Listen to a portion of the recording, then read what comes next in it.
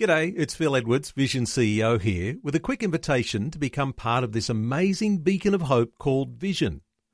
Together we can put our love into action to help people of all kinds build or rebuild their lives on the truth of God.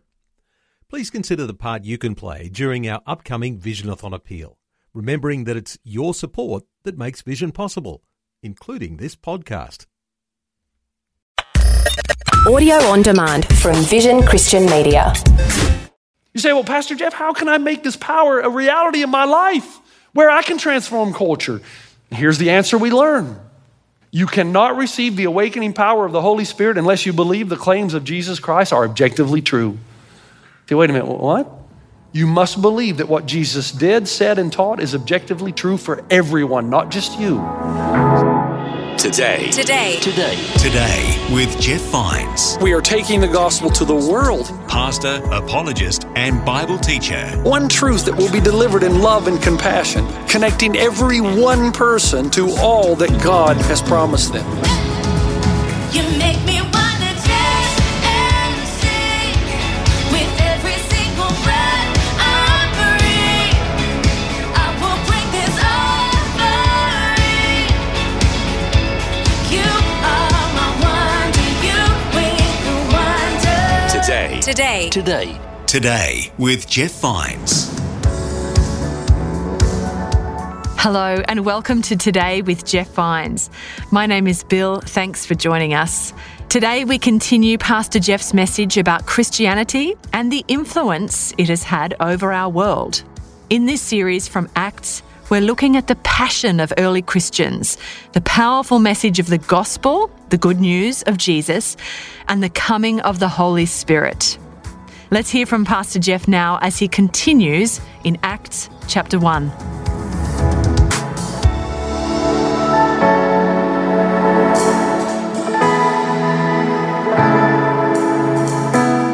The first Christians of the first great awakening understood that the essence of Christianity is about what Christ has done for you. He suffers, He dies, He returns so that you will know, hey, if I came back from the dead, you can trust what I said to be true.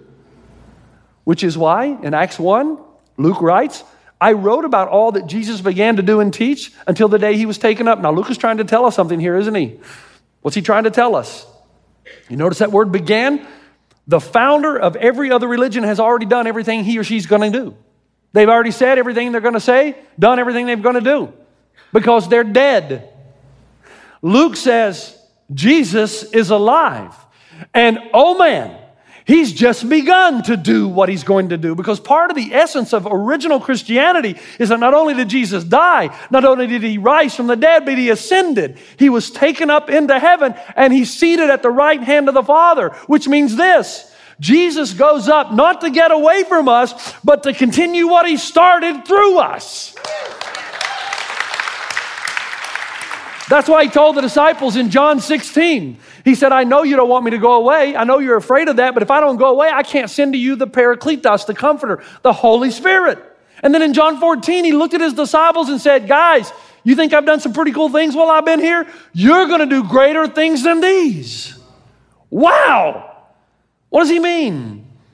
When Jesus was on earth, He could only do and teach through one body. But if the Spirit comes, now He can work through all of us, millions of people who will call on the name of God, all at the same time. He's present through us. Jesus Christ is present in us, and His power is available to radiate through us. The essence, folks, of Christianity is that He faced a nameless terror for us, and now He works from heaven through us. The ascension does not mean that Jesus is not here. It means that Jesus is here all over. It does not mean that Jesus is no longer present. It means that He is present everywhere. And if Jesus is really Emmanuel, God with us, then that means He's not limited to time or space, something that He Himself created, which means that He can be everywhere in us at the same time. This is the power. This is where the power to change culture comes from. It's the Holy Spirit in you. Now, wait a second. Some of you are going to ask, do all Christians have such power? Yes and no. Yes, all real, authentic Christians do. No, not everyone who calls themselves Christians does. That's why there's some pretty horrible things that happen in the name of Jesus. Really? You blow up an abortion clinic? Let me get this straight. You kill people to protest against the killing of people. You hold up a sign, you say, God hates gays? Really? That's how you're going to reach and transform culture? By separating yourself and somehow thinking you're just better than everybody? How does that work now? The early Christians, man, they had love and compassion for everybody. And they believed that God would work his power and transformation through us to them. You say, well, Pastor Jeff, how can I make this power a reality in my life where I can transform culture? Here's the answer we learn. You cannot receive the awakening power of the Holy Spirit unless you believe the claims of Jesus Christ are objectively true. You say, wait a minute, what? You must believe that what Jesus did, said, and taught is objectively true for everyone, not just you. If he rose from the dead to put away any doubt in your mind who he truly is and was, then you can trust him. And what did he say? In verse 8 of this ancient text, but you will receive power when the Holy Spirit comes on you, and you will be my witnesses in Jerusalem and in all Judea and Samaria and to the ends of the earth. Now, what does the Bible say our calling is? We're supposed to take this gospel where? Everywhere. Every people group, every culture, every tradition, every language. Christianity is not like Buddhism. It is not primarily an Eastern religion. It is not like Hinduism. It is not primarily an Indian religion. It is not like Islam. It is not primarily an Arabic religion. Jesus says, I am the way, the truth, and the life, and nobody comes to the Father except through me. And if he rose from the dead to validate that you can trust him, then that means that Christianity, that the gospel, the transformational power of the Spirit is for every person on this planet, in every country, every race, every creed, every color, every birthplace. Jesus says this is true for everyone. Now here's the problem. Here's what people tell me. You know what? I'll give your Jesus a try and see if he works for me. What does that even mean? I had a neighbor in New Zealand. Let me get back to him. I shared my faith about 3 hours with him, and about, I don't know, a couple of minutes after that, he looked at me and put his arm around me and said, hey, you know what, Jeff, if that works for you, great. What does he mean? If that's what makes you happy, fantastic. Let me get this straight. If I'm made happy by believing a lie, you're good with that. That's called insanity. It's not about what makes you feel happy or good. It's about what is true. Because the reality is, can I just be honest? Christianity's not always going to make you happy. When you find out that Jesus wants you to be a truth teller and a person of integrity, and you discover that if you do that, your boss is going to fire you, Christianity doesn't work for you that day. It's not about what works. It's about what is true. And Christianity, young people, seldom works for you on Friday night, does it? If Jesus truly is the Son of God who came to earth and he really ascended to the Father and he's going to return, which he says in verse 11, men of Galilee, why do you stand there looking or here looking into the sky? This same Jesus who has been taken from you into heaven will come back in the same way you've seen him go into heaven. If what Jesus said about himself and the nature of the universe is true, of course Christianity will work for you. How? Because that means your ultimate hope is in what is yet to come. That death has been defeated, and one day the trees are going to dance, and sorrow becomes only peripheral in your life. Joy becomes central because you know you're going to win in the end. If Jesus did really rise from the dead in time and space, then there indeed is a power available to you. Now stay with me. I know you don't like this analogy. We're rounding third. What about this power? Verse 8, but you will receive power when the Holy Spirit comes upon you. Is it possible to have a general subscription to Christianity and not have power? Is it possible to give intellectual assent to the truths of Christianity and not have power? In fact, there are many theologians who believe that 2 Timothy 3 is written for us. But mark this.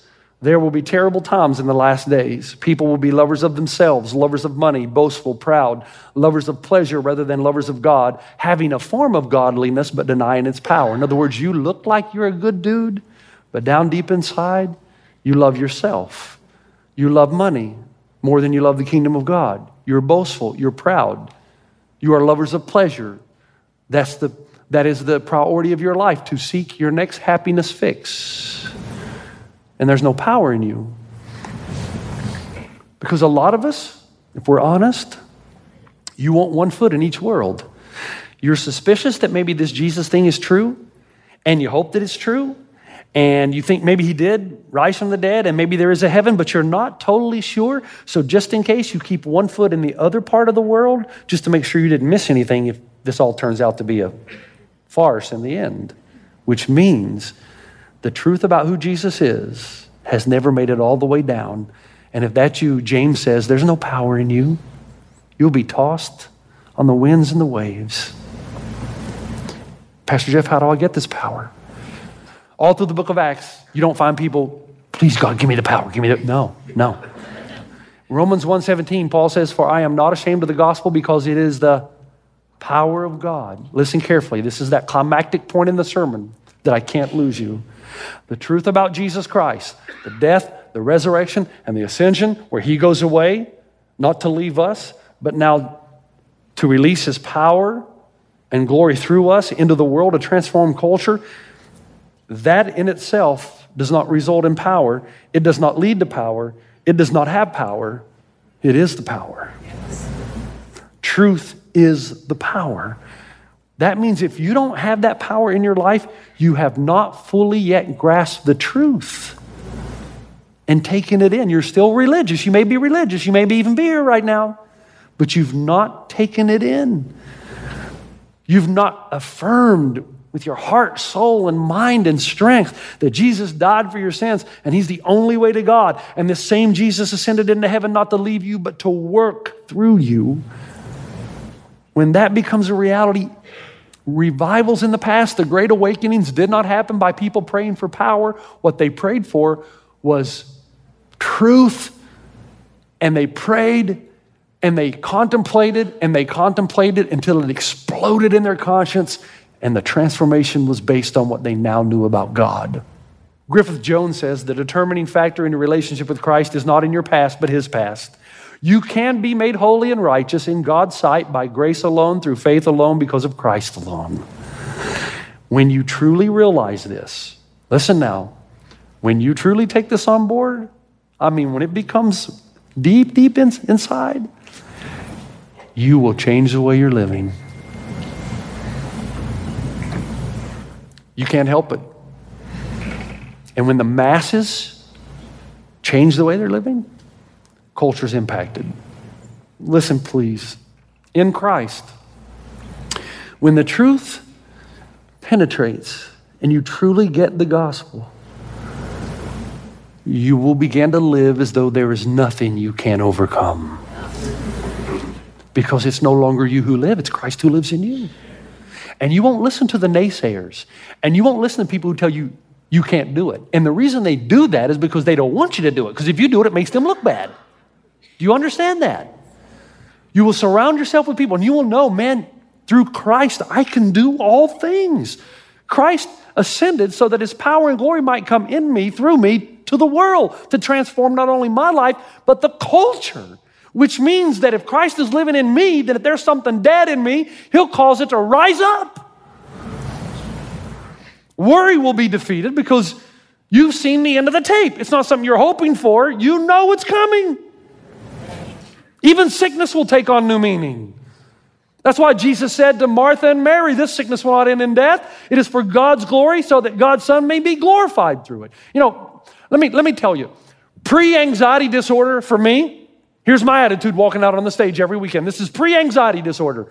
Man, I've studied hard. Man, I hope I can deliver. Man, I hope I say the right things.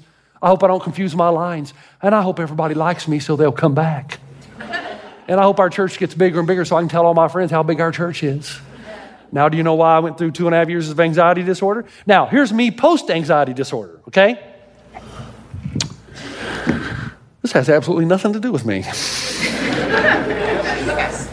I've studied as much as I can, and I'll deliver it as best I can. But if it doesn't touch you, that's not my problem. That's his problem. If it's true that I am a tool of God and he uses me for his power and transformation, well, God, I'll do the best. I'm not going to be lazy. I'm going to study, but it ain't up to me. Do you know how freeing that is? Do you know how much fun I have preaching now? Yeah, Jeff, we've noticed you're going longer and longer. But don't miss the message here. Don't miss that. If I walk out here on this stage and I'm thinking, man, I hope I can deliver. I hope I say the right things. Then I have forgotten the ascension. When you are speaking to your one life and you're thinking to yourself, man, I hope I don't mess this up. I hope I say the right words. You have forgotten the ascension. When you're serving at a care center, when you're doing or saying anything as an ambassador of Jesus and you think it's up to you and you think, man, now, I'm not saying you can't read and you study, but man, once you're there, if you think, man, I got to say everything exactly right, don't you think God can use whatever words you say? He used a donkey in Numbers 11. If he used a donkey, he can use you, can he? You know that story? If he used a donkey, he can use you. You know, I've gotten to the point now when I travel, I don't rent a car anymore. It saves money. I just Uber everywhere. I love Uber. I Uber everywhere because it forces someone to be trapped in a car with me for as long as the journey is. Most of them want the money. And so I just know that, see, when you believe in the ascension, when you believe that Christ is there working through me, no longer I who live, but Christ who lives in me, then I know that when I push that Uber, God makes the car that he wants to come to me, pick me up. I believe that. Look, I've had too many uncanny conversations. See, if he knows I'm open to that, now, if he knows you don't want to talk to anybody, he ain't going to send them to you. But if he knows, man, this is the role of my life, so every time I travel, this last time when I was speaking at Indiana University, I had to get an Uber all the way from the hotel. They put me near the airport, and it's about 40 minutes. So I'm going to get somebody for 40 minutes. So I get in the car, this guy, and 10 minutes into the conversation, he says, what do you do? I say, I'm a pastor. Do you know what he says? Oh, so you think I'm going to hell? And I'm thinking, what, did I get picked up by a serial killer? Or what? And I said, well, what do you mean? He said, well, I'm gay, and I have a gay lover. And I said, you know, God, please, nothing wrong with breathing a little prayer. Please help me to speak to this guy in a way that he would know that, one, I know that his emotions and feelings are real. Two, that I love him and God loves him. Would you, whatever I say, would you help me to do that? And we had a long conversation, and we talked about a lot of things. And you know, for me, I'm going to stand on truth, but you can do it in such a way that transforms people. And you know, when he let me out at the cafe, before I got out of the car, he said, Jeff, would you pray for me? And I'm telling you, the essence of Christianity is that Jesus continues to do and to teach through us. Now, if you understand that, you will give up your small ambitions because you will know you have a power in you that's working. You'll repent of your small expectations. You'll stop looking at your bad habits as things you could never expect to get over. You'll say, some people say this, you know, I can't help it, I'm just wired like this. Yeah, but it's bad wiring. And Jesus gutted the house and rewired the whole thing, man. He opened you up and saw a fire hazard. And he's reshaped and rewired you. And if you really knew that and you believe that, you would stop giving in to that thing that's destroying you. And how dare you look at a mountain and say that it cannot be moved? Because Christ has ascended and he's in you and working his power through you. And the original genius and essence of the first great awakening was the people believed that because of what Christ has done, God welcomes us, embraces us, and then pours into our lives his own power and glory. Do you have a power like that in your life? Has there been a revolution like that in your life? If you say no, then I'm going to say to you, well, I know you tell me that you understand the truth, but I don't believe you. There's a woman I read about this past week who was trying to follow Christ as best she could, and then she started hearing from him through the Spirit of God that she should go to this very difficult nation, and she didn't want to go. Don't want to go there. She kept fighting, and then she decided to go to church. She went to a communion service, and during the communion service, the truth exploded. And she said, I suddenly realized that if Jesus Christ had done all of this for me, then he could ask me to live the rest of my life in a cardboard box on the streets of Calcutta, and it would be nothing compared to what he has done for me and what he has promised to give me. Why on earth am I worried? What happened? The truth of what Jesus has done for her and is doing for her and will ultimately do for her became real, the reality and truth of the gospel then became the power to give her life away to others. Do you see how this changes the world? But see, if you're still religious, you're not going to give your life away. Say, Jeff, I have such a hard time serving or having compassion for others. There's a reason. The power of the Spirit is just not working in you. If you truly see the truth of Christ, you will understand. The problem is not society. The problem is with the church. It's with you and me. While we're shouting to the world that we're saved by grace, they're saying, well, do you mind living like you are? If not, for my sake. I did not say that you would be perfect. I just said that the posture of your life will be totally different when you get the truth of the gospel and it makes its way into you. Now, I want to finish with this because it brings everything together now. In 1859, there was a major revival in Northern Ireland, and most of the prostitutes in the cities of Northern Ireland were converted. And a reporter sat down with one of the prostitutes and said, why are all you girls coming to church? She responded this way, listen, number one, because business completely fell off during the revival. Second, for the first time in our lives, Christians are treating us with kindness and respect.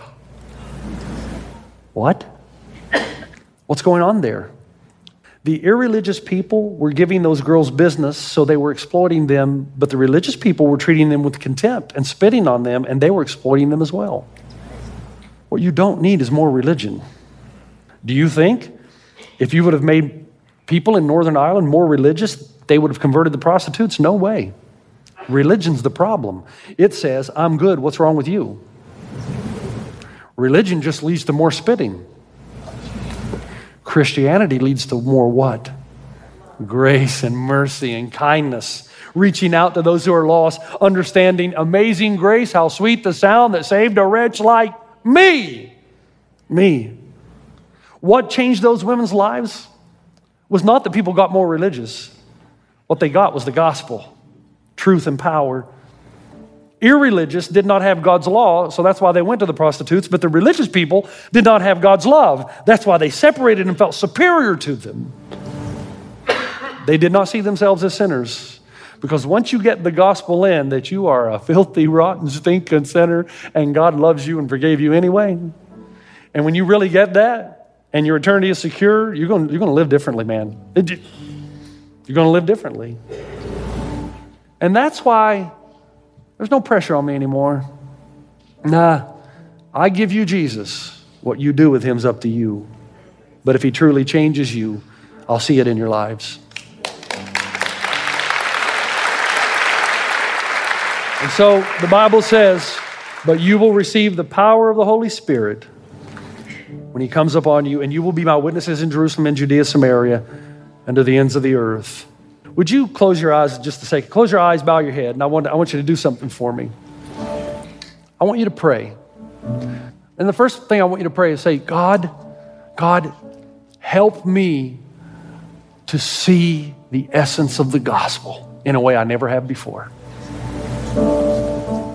And then would you pray, God, pour out your Spirit on me. And this next one is a hard one. God, if I've been religious but not Christian, I repent and ask you to change me. God, if I've been religious but not Christian, I repent and I ask you, I beg you to change me. And if you want that relationship with Christ, one of salvation and transformation, if that's what you want and you're ready for that, then echo this prayer. Pray it silently. This is between you and God. I'm just going to lead you here. Pray these words. Father, I know that you love me because you sent your Son to die for me. And now I ask you to forgive me of my sins through his blood and change my heart and make me whole.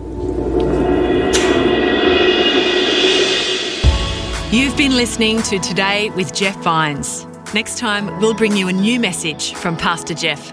You can listen to more messages like this. Just search for Today with Jeff Vines wherever you get your podcasts.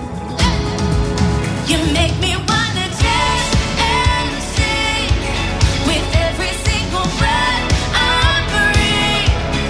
I will bring this offering. You are my wonder. You bring the wonder. Today with Jeff Vines. Thanks for taking time to listen to this audio on demand from Vision Christian Media.